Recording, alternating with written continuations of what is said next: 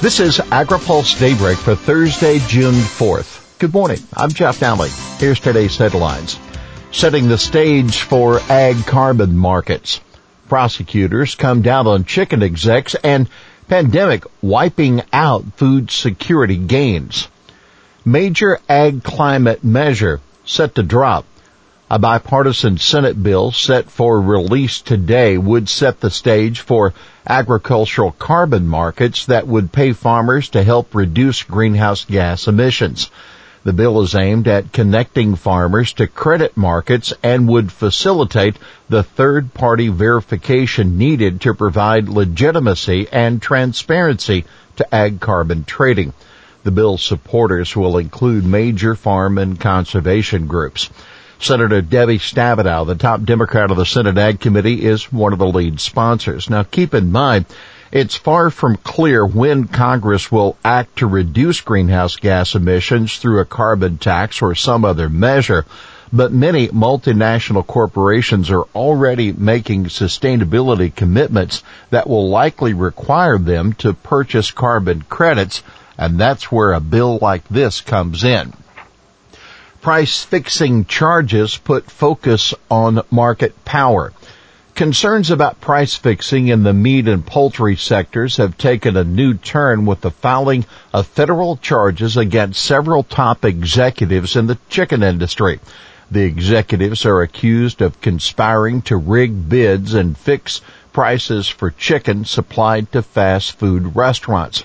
Responding to the charges that involve poultry giant Pilgrim's Pride, the National Farmers Union says price fixing is only a symptom of the much bigger problem of corporate consolidation.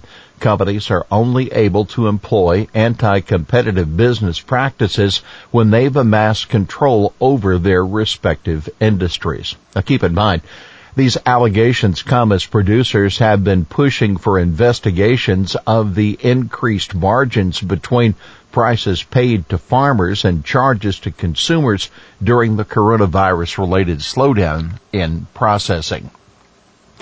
Analysis. Pandemic wiping out food security gains. The nation has made major strides in reducing food insecurity over the past decade. But a new analysis by Feeding America, the nationwide network of food banks, says that improvement will likely be wiped out by the economic impact of the COVID-19 crisis.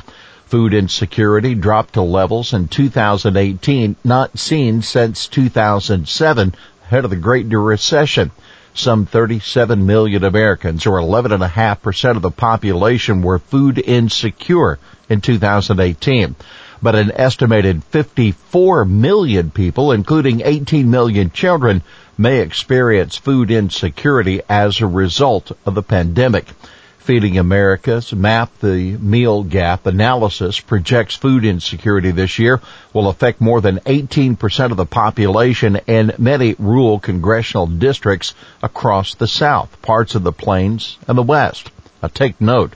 1/3 of people who are food insecure may not qualify for federal food assistance, according to the group. Undocumented immigrants fall into that category, as well as newly unemployed people who have assets such as a car exceeding the allowable limit.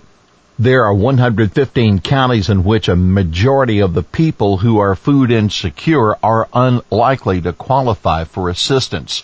Programs like the USDA's Farmers to Families food boxes can be especially beneficial to those groups if the food gets to their locations.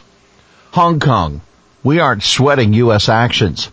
The U.S. has more to lose than Hong Kong if President Donald Trump follows through with threats of halting preferential treatment.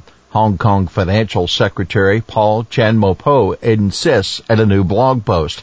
He said in the past decade, the U.S. trade surplus with Hong Kong has been the biggest among all of its trading partners, totaling almost $300 billion. Hong Kong is a major importer of U.S. wine and beef, he noted. Why it matters? The concern for the U.S. ag sector is that if U.S. imposes tariffs on Hong Kong products similar to those it imposes on China, Hong Kong will reciprocate. As it stands now, Hong Kong charges no tariffs on U.S. ag commodities except for tobacco and alcohol. Hong Kong also imports tree nuts, poultry, pork, fruit, and pet food, and is the 7th largest ag export market by value for the U.S. Sugar industry urges FDA crackdown on artificial sweeteners.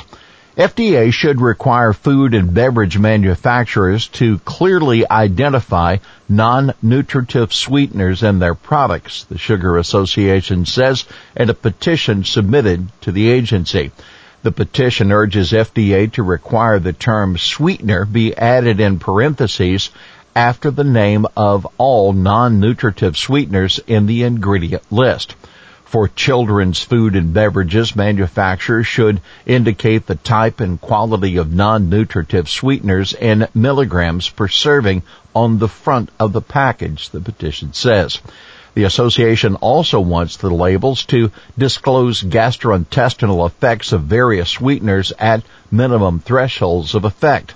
These changes by FDA will bring the complete transparency in sweetener labeling that we know consumers want, deserve, and should expect, Sugar Association President Courtney Gaines said.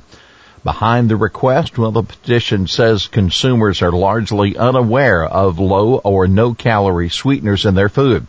Only 37% of a recent survey could correctly identify sweetening ingredients. To be able to recognize that the products they purchase for their children contain non-nutritive sweeteners, parents would need to know the chemical names of these ingredients. However, the name recognition of non-nutritive sweeteners and knowledge on how to identify products containing these ingredients is low, according to the petition. Key senator pushes FCC to speed broadband money. The chairman of the Senate Commerce Committee, Mississippi Republican Roger Wicker, is asking the Federal Communications Commission what steps it could take to accelerate Phase 1 of the Rural Digital Opportunity Fund.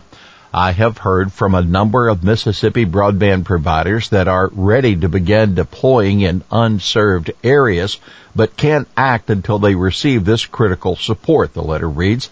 He notes that the situation isn't unique to Mississippi.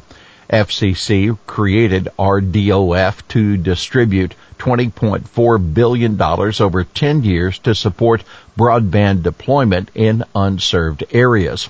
The Commission plans to begin the Phase 1 reverse auction in October, which would make available $16 billion to eligible broadband providers.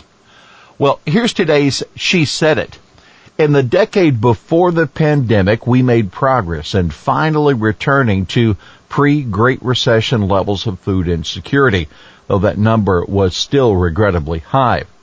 That fragile progress has given way under the weight of this crisis. That Claire Babineaux-Fontenot, CEO of Feeding America. Well, that's Daybreak for this Thursday, June 4th. Brought to you by Watkinson Miller and Dairy Management Incorporated. For the latest news out of Washington, D.C., visit agripulse.com. For AgriPulse Daybreak, I'm Jeff Alley.